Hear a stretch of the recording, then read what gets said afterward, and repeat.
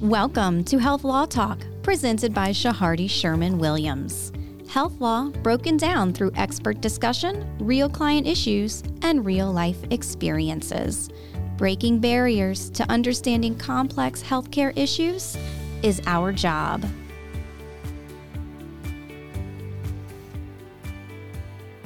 And good morning, everyone, or good afternoon, whenever you're listening to the podcast here. Shahardi Sherman Williams, Health Law Talks in the studio today. Conrad Meyer, your healthcare attorney, and Rory Bellina in the house. And we have a special guest. Well, really, not really a special guest. He's always here. We just need to get him in the studio more often. George Mueller, our corporate counsel, securities lawyer, who's done a lot of deals with all of us and really sort of the backbone of the corporate section here at Shahardi Sherman. How y'all doing, guys? Good. Good morning. Good morning. And just as the title suggests today on the podcast, we're going to be talking about deals and healthcare deals. And really you can apply what we're going to be discussing, I guess, George, to any kind of deal, because we're going to be speaking sort of in generalities. But because it's health law, we're going to be trying to focus this on a little bit of on healthcare. So with that being said, a deal.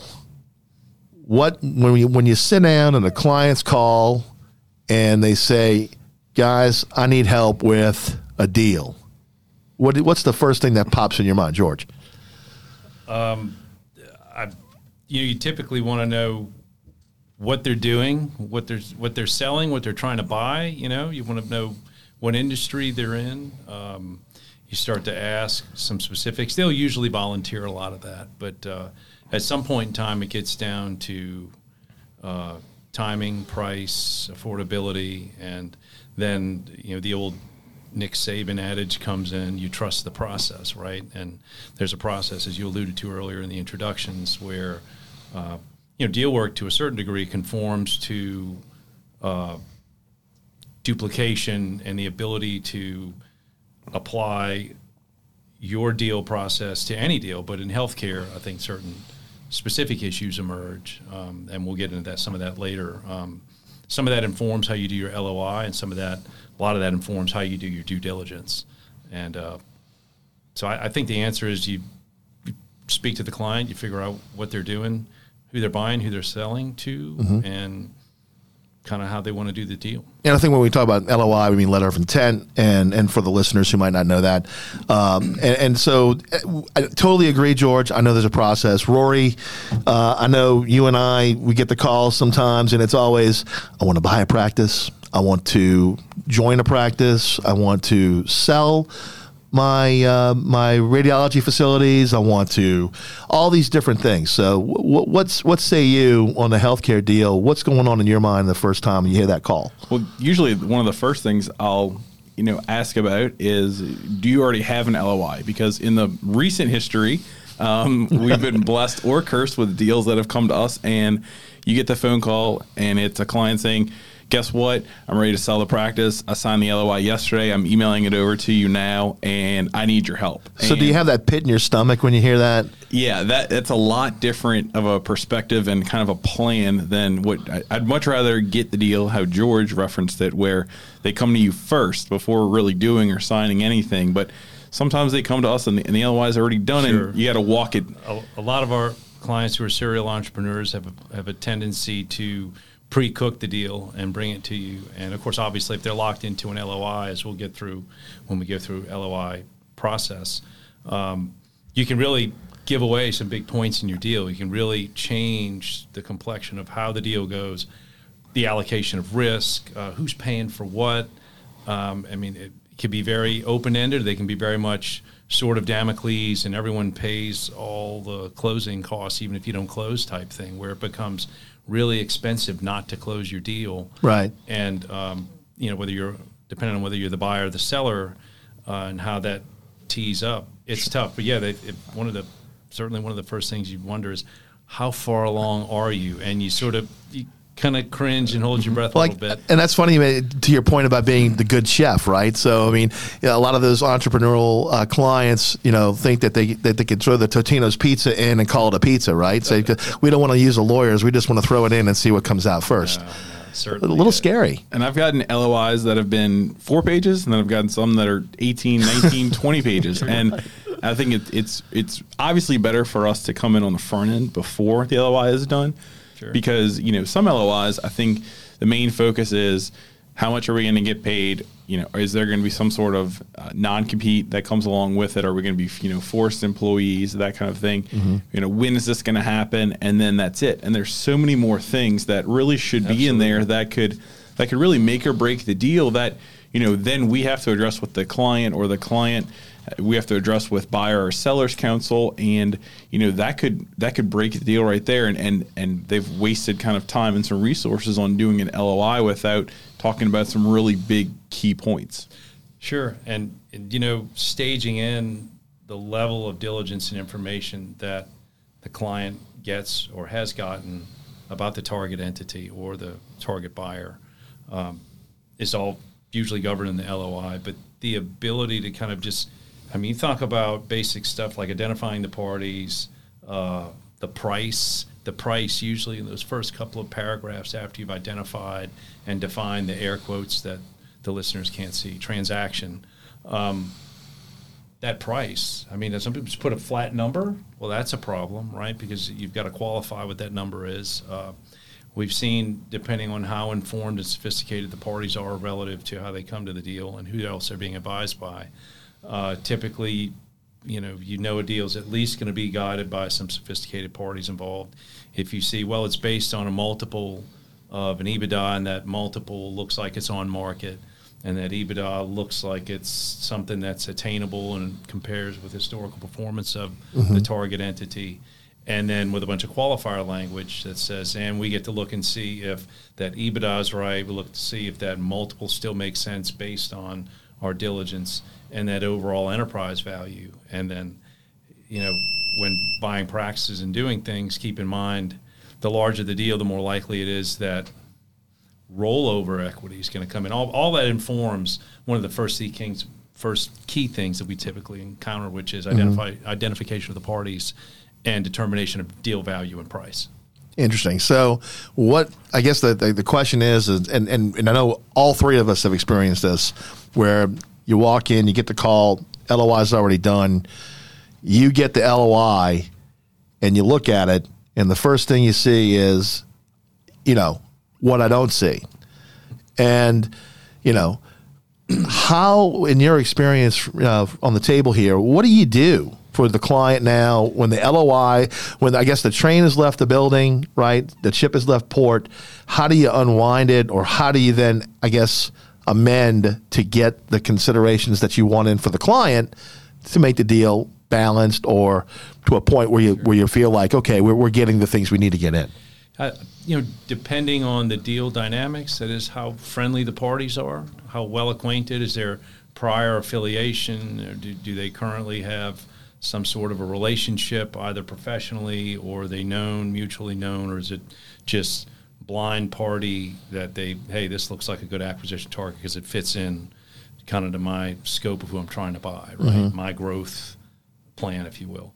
I think what you try to do is either, if it's vague and you want it in there, then you call all the other deal terms you want in there customary or on market, or you suggest that there are things that are in the definitive agreements, and you try to get them in there as, that's what we typically get. You get the adage that you learn in law school is the terrible answers. Well, that's what everyone does, or that's what we usually get, or that's in the form, right? All these terrible things. Well, I guess to the extent you can, the theater of advocacy for your client, you try to get them.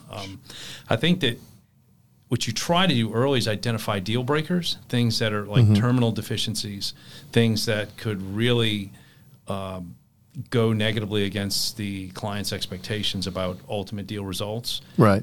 You try to warn them off early and say, look, you're going to have to do a price adjustment because you're getting cleaned on this, you're getting cleaned on that, you're getting hosed on that. So you tell them early before invested costs or expectations become too high. Maybe you tell them you need to back off the deal, or you need to let the LOI expire and then get a better deal, which is that doesn't happen. But typically in this circumstance, sometimes you can get the clients to discuss among themselves, because attorneys have a tendency to be too adversarial and let this happen too early in the deal. And I don't, it is, we do what we do for our clients, but sometimes you just got to readjust deal expectations. If the deal is too bad or too one-sided, in one way or another, maybe I don't know what Rory has done in the past. I know I've tried to say, well, look, my client wasn't advised on this LOI. This thing is terminally deficient, and this price isn't supported because the allocation of risk is totally off market, and because you've got these lockup deal terms, or the rollover is way too high, and we're trying to cash out, or whatever, right? I mean, insert alternative deal result of choice enough to try to reset transaction expectations. Yeah, something comes to mind. This was a transaction that I worked on about maybe 3-4 years ago, and it was after the LOI was executed, and we had the air quotes kickoff call with our client, the buyer's counsel, everyone. We had the CPAs, everyone on the phone, and what I thought would be a 20. You let those CPAs on the phone? They were invited. What you would think would be a 20-minute. Did they talk? They did not talk much. They kind of listened in, and they would chime in if they were asked to talk. But it was what was typically a 20-minute call on here's the overall structure. We're going to move forward with these documents. Here we're going to talk about the data room, which we're going to talk about in a later episode. It turned into a 2.5-hour call because the LOI was so deficient that when we started to get, and it was really good because the deal ended up closing, and it took some time, but that kickoff call was where we really discussed the big things that weren't in the LOI that came to us too late, where we weren't a part of it, and the attorneys were able to talk and discuss. Okay, well, we're thinking of structuring this way. Well, no, we wanted to structure it this way for tax implications, and so that first call really kind of made the deal as opposed to breaking the deal because we were able to move past some of those big points. So I think it's it's very helpful if, depending on what side you're on, but the I'll call it the opposing counsel, if they've got the same goals in mind of we want to work this deal, we want to get it closed. I mean, I think that's everyone's goal as long as it's their client's goal to get the deal to close. If you've got attorneys on the other side that are willing to work and not just dig in their feet and and put a halt to the deal if they don't get what they want. Yeah, no, heel digging is, and you'll learn it early, right, in the deal. People will reveal themselves very quickly in terms of how that goes.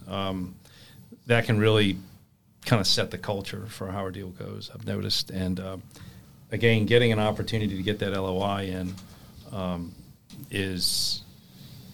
It sounds like it's a very important, obviously a very important part. Well, let me throw this at you now. So let's throw a curveball here. So what about NDAs, non-disclosure agreements? So do they work synonymous, George, within the context of an LOI? Do you find them, or is it after, before? It's typically it's one of the first things that you'll see exchanged on paper between parties who have expressed a mutual interest or received an interest and decided to entertain it.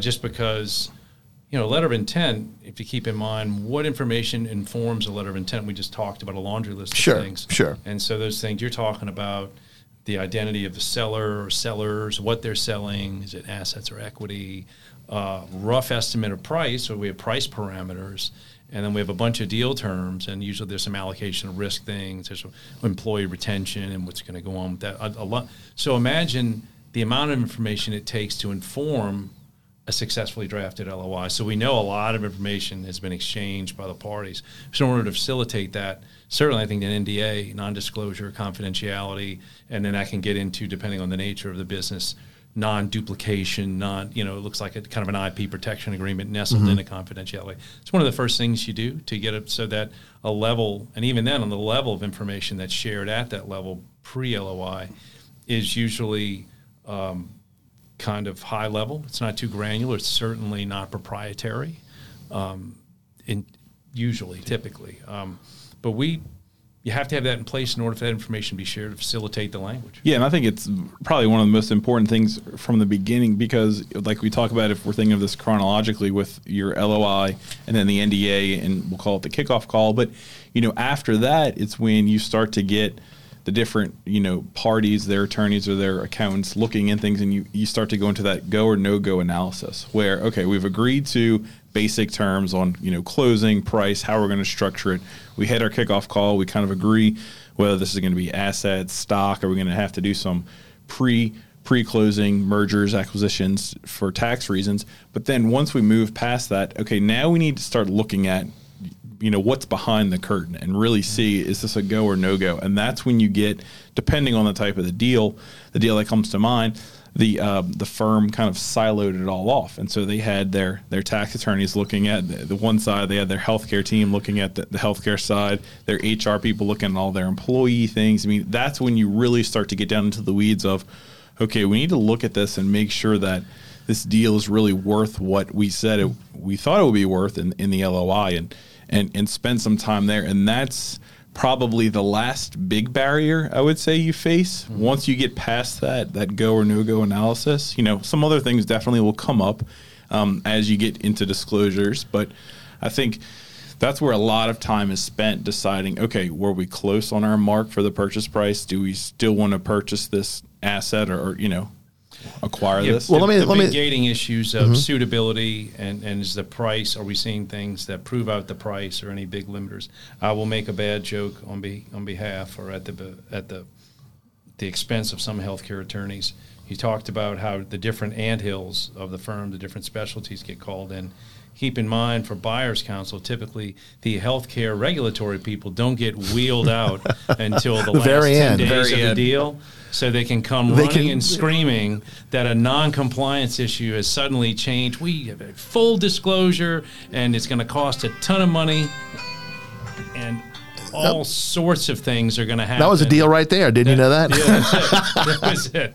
And so that's literally the call you get, right? It's like, healthcare counsel has found out we're non-compliant with some.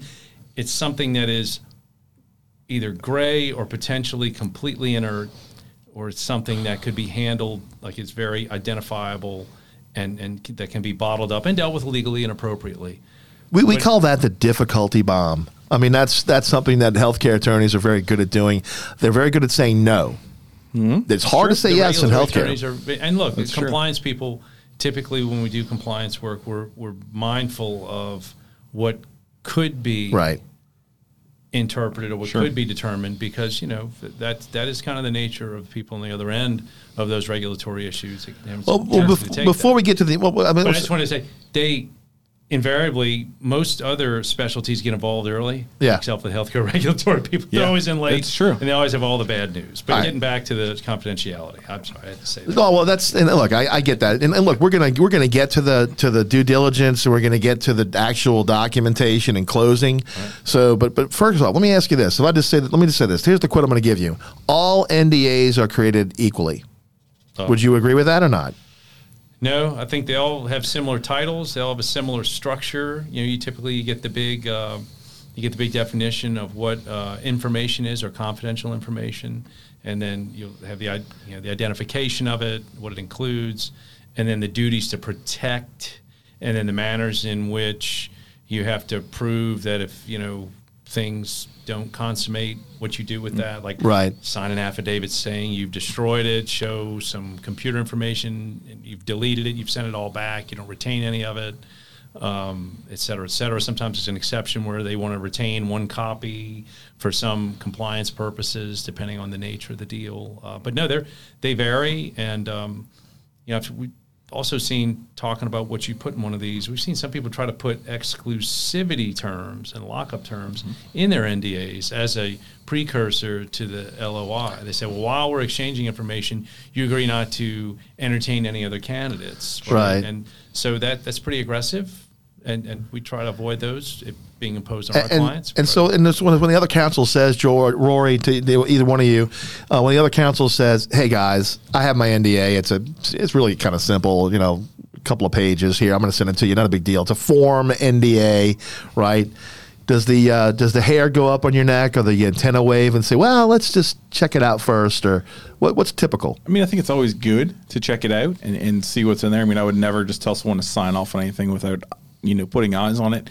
Like George said, I think there's common language, defining what's information, defining what's confidential information, defining what is in the public, because there's exceptions if, you're subpoenaed for information or what's public information, indemnification language. I mean, I think there's some key points that you definitely want to see in an NDA. And like George said, that exclusivity provision where, during the term of this LOI or whatever it may be, that we're not going to, solicit other buyers or sellers of the company. So I think there's definitely big, important things. And the good thing, I guess, with the progression of time and technology is that, when you're going through this go or no-go process, these data rooms are really sophisticated and they're really secure, and they really, depending on what side you are and if you set it up or not, they allow you to see, who opened the file, what time they opened it, how long did they look at it, did they attempt to print it, did they attempt to download it? I mean, there's some really, big sophisticated audit type of work. Right. I mean, you could even turn off features where documents can only be viewed, they can't be downloaded, they can't be printed. So all those things really do the software out there really does help, because we're not getting into the disclosure and due diligence part yet, but when you're in that go or no go analysis and everything's confidential, the data room and these data room companies can really help. Well, let's go back. So for the listeners who've never seen or maybe read an NDA before, George, I think you touched on it a little bit about what's considered confidential, talked about a few sections. Yeah. What would you normally see in an NDA aside from the fact of here's what's confidential? Yeah, so, and depending on the industry, or if it's a healthcare deal, we're talking, things get a little different. And then it gets different as to whether or not this is kind of someone entering into an industry, or whether it's like a vertical integration from who would be a buyer or seller or consumer user or solicitor of the services involved, or whether or not they're competitors, right? Because if you're making widgets and you have super secret recipes and processes, those things usually don't even get disclosed until the very end, if at all. And they're heavily protected in terms of you can't reverse engineer, you can't duplicate, and you can't compete. In a scenario with healthcare, I think a lot of the information ends up being either protected in terms of the terms of agreements, right, and or terms of your employee agreements, or maybe other proprietary processes within the healthcare sphere. I understand that. So it's like, well, what's proprietary? People have some business processes, some billing processes, right, and some other things that they believe are proprietary. So those carve-outs, they go usually A through E or A through F in terms of what isn't protected information or proprietary. I think that gets a little gray, because whether or not something is out there, whether or not it's independently learned, or whether or not it's something they're already doing but they do a little different, I think that can get gray and concerning in healthcare transactions. Obviously, the sensitivity of some of the information, usually it's what provided in an anonymous or redacted scenario where things can be identified for purposes of determining patient populations or payor mix and whatnot. I think there are ways that stuff typically gets provided to where you don't have someone's social security number and or name or air quotes PHI out there. Right. And I think, I don't know. I'm sorry, go ahead. No, I was just going to say, so with that, I think defining confidential is important, and the duty to protect, and then, or the exceptions about whether or not. What about who can see it? Well, is that typically enumerated out? It's going to be certain people. You can make it as fine and as tight as you want. Almost certainly, as you said, who's on the LOI call, it's going to be the same people who get to see that stuff, which will be attorneys and CPAs and other advisors, employees. They probably don't want it to be widely published. And, of course, the duty to indemnify if the stuff gets out, right, for one reason or another. Yeah. You have a rogue employee that goes and posts a bunch of stuff on the Internet. I mean, a parade of horrors doesn't usually happen, but you have to consider the scenario. And so if you're someone who's disclosing, some of these scenarios you have to also contemplate who's doing the disclosing. Is it mutual, or is it kind of heavily one-sided? You talking about the indemnification? Yeah, then who's more likely to access that indemnification, those protections?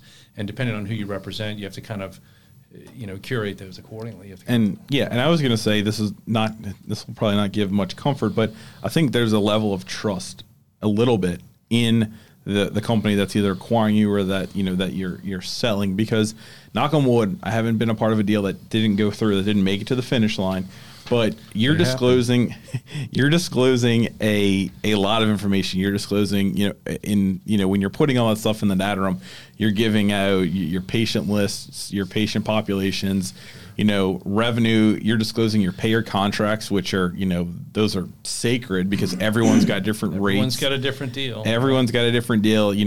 How much are you paying for this? You're disclosing your vendor rates, how much you're buying your sutures for. And I mean, you're disclosing a lot of information. And could the deal blow up? Absolutely. And you can't hit rewind on it. You can tell them to hit delete. You can tell them to return to sender. Correct. You can tell them to guarantee that it's not going to go anywhere. Yeah, it's not out there. But all that being said, though, they know, and they have it. So there's a little bit of a gut trust of, do you trust that this is going to go through? Are you okay with, the acquiring company, your competitor, maybe knowing what your Blue Cross rate is or what you're paying? The push in on that is big.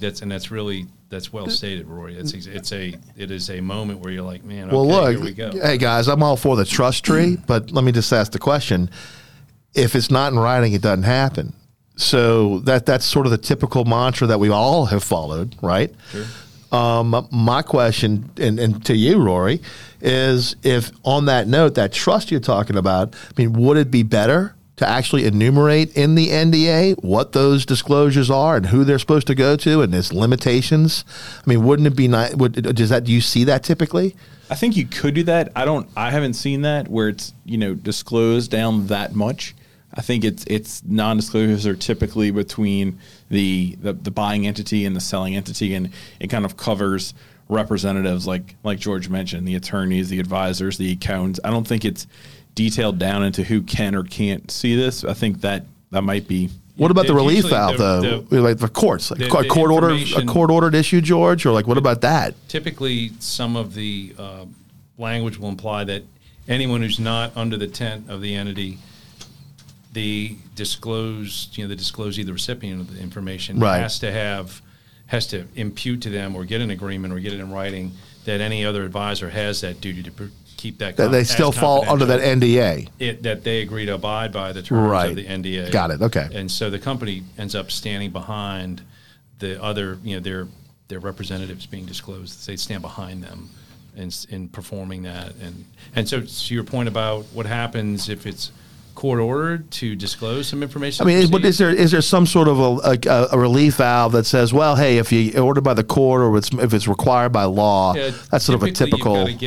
If that does happen, if you can imagine a scenario where I'm a seller and I disclose to a buyer, here's all my information, and then third party X comes in and says we have a court order or something to get all your documents either, and they get swept up in something that has nothing to do with you, or it's specific to the deal for whatever reason. I think the answer is typically the I don't want to say boilerplate, but typically what you'd like to see in there is prompt notice and the agreement to fight it or oppose it, and or give us the opportunity to fight or oppose it, right? And you do that, you've done kind of all you can. Just some sort of a temporary restraining order or some TRO or injunction. You're allowed to apply for one. You either tell them, when I say, protect against it or fight it, I would say you certainly try to block the order, give us an opportunity to participate and block the order, and or put up your kind of best defense if you don't want it out there. Got it. If it's an issue, or sometimes it's just cheaper to say, okay, you can go ahead and have it. But in the next, I know we discussed the next episode, we're going to focus more on the data room and the disclosure schedules because that'll take up a whole episode. But, one thing that I just wanted to... And an anthill of associates. Yes, that's right. One thing I wanted to talk about while we had everyone in here is you're going through that go or no-go analysis and you start seeing things and it all goes back to that purchase price on the LOI. And let's say that we are representing seller and buyer's counsel starts to go through documents and says, wait a second, these numbers don't match up with what you told us they looked like when we had that steak dinner one night. So, George, what have you seen when you're in that? You're not really in the weeds of negotiating the asset purchase agreement or the MIPA, whatever it may be, based on the deal, but you're still in that go or no go before you spend a lot of time, money, and resources. And buyer's counsel calls you and says, these books aren't as great as my client thought they were. We're going to have to adjust down that LOI price. Yeah, so a couple of instances anecdotally leap into mind, and certainly a couple of things happened with just background with COVID. a lot of things have really taken a dip and gone into a valley and are kind of resurging out. Some others, on the other hand, like if you were in labs or testing or something, have really just shot up, right? And so the idea that you'd be selling at a time where you're at an all-time high with very steep growth is suggestive of, questioning long-term sustainability of that type of value as a basis for determining a purchase price. Sure. And so I think the quick answer is we've seen some where you've had some kind of anomalous years, and you look at it and you try to get an adjuster in there, right? You try to build in an adjustment where we'll pay X, and then that's when, getting into the terms of the deal later, the earn-out is going to be more weighted heavily so that it trues up, or you don't get caught overpaying for anomalous performance. On the other end of it, if you have historicals, but then someone says, oh, these are all the add backs, that's what we're using, you kind of take their word for it. So in the little price recipe, we have X EBITDA, X multiple for total enterprise value, and we're going to buy this percentage. Maybe it's 80, maybe it's 50, whatever strategically works for the deal. And then you start looking at the tax returns and the cash basis financial statements, and you try to do your add backs and get there, and you can't get to their EBITDA, right? You don't know where is it? Where are the adjustments? Where are these normalizations that are supposed to give us this quality of earnings that proves up our price? And the answer is you start to manage those expectations. You start to ask, I can see the emails, either you or the CPA, preferably CPA because they're less threatening, right? You have them, CPA to CPA or CPA to intended party, ask, look, we need this information. Where is this information? Or you can have it directly if you just want to have lawyer to lawyer, depending on scenarios and privilege matters and whatnot. But transactionally, you try to tailor your questions and inquiries to prove up the price assumptions. And that's kind of sending the message that, hey, we're looking at this, or hey, we're not seeing it. And then how you communicate that, I think, starts to manage seller expectations if you represent the buyer. And it's the seller's opportunity to prove that up, to say, oh, no, look, this is why, and this is where we get it, and, it proves up, so pay us our price. And I think we can, when we start going into the due diligence, we can get into that. But for purposes of because what we're doing here, we're doing this multi-part series. You need it you need to address the content in the LOI, the letter of intent, rather than having stuck on a price and the ability to modify it. Right. Because you may, you probably get some tax returns and financial statements in the initial data dump before the LOI, but there can be other things that inform that you may not get to until a definitive agreement is there. So, but no, that content in the LOI is very important. That's why we, mentioned it earlier, because that price thing, you've got to have the flexibility to where we have a concept of value where we're going to prove it up. And then, keep in mind in LOI, just kind of switching gears a little bit, usually binding and non-binding. I was about to say that. It's a big deal about and conceptualizing what will apply, what won't apply, what will survive, versus kind of scratching your head about merger doctrine and having the LOI terms be merged into a definitive agreement, but yet the NDA is still applying the entire time. You have to back reference those. You have to make sure that you have some continuity of what the legal agreement is between the parties from the NDA to the LOI into the definitive agreement. But the binding and non-binding components and what happens, avoiding the exclusivity being jammed in the NDA, certainly in the LOI, that's usually where we find our kind of sword dangling over our head. We've had some come in where they say, oh, well, if you don't close, then you pay all our costs. And it's like, well, for any reason? And then so you either want to strike that, or you want, strike it entirely, or you want to very narrowly define on what circumstances would I ever be responsible for if I'm a seller, for the buyer's legal costs for an unconsummated deal.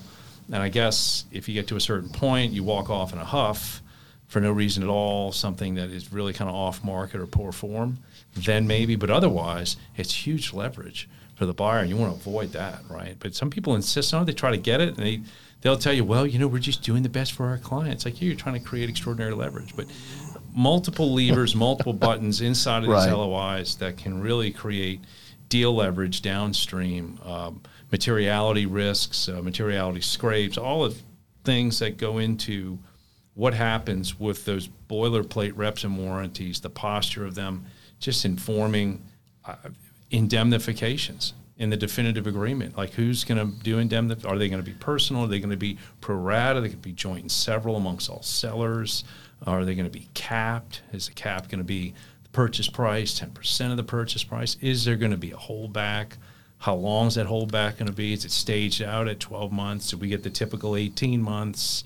How fast? How soon? Because reading to the end of the book a little bit, after the deal's closed, the posture changes a whole lot in terms of examining the escrow, making claims for holdbacks, and whatever other, if there are litigation matters going on. Of course, those things have a tendency to linger and get addressed, but things change a lot, right, operationally. And so what we always try to advise is you'll never have as much leverage as you do immediately prior to signing whatever that LOI. You'll never have as much leverage as you then. And getting to the definitive agreement, it applies. That's a great point. I've never seen a deal close for more than the price in the LOI. The price only can go down.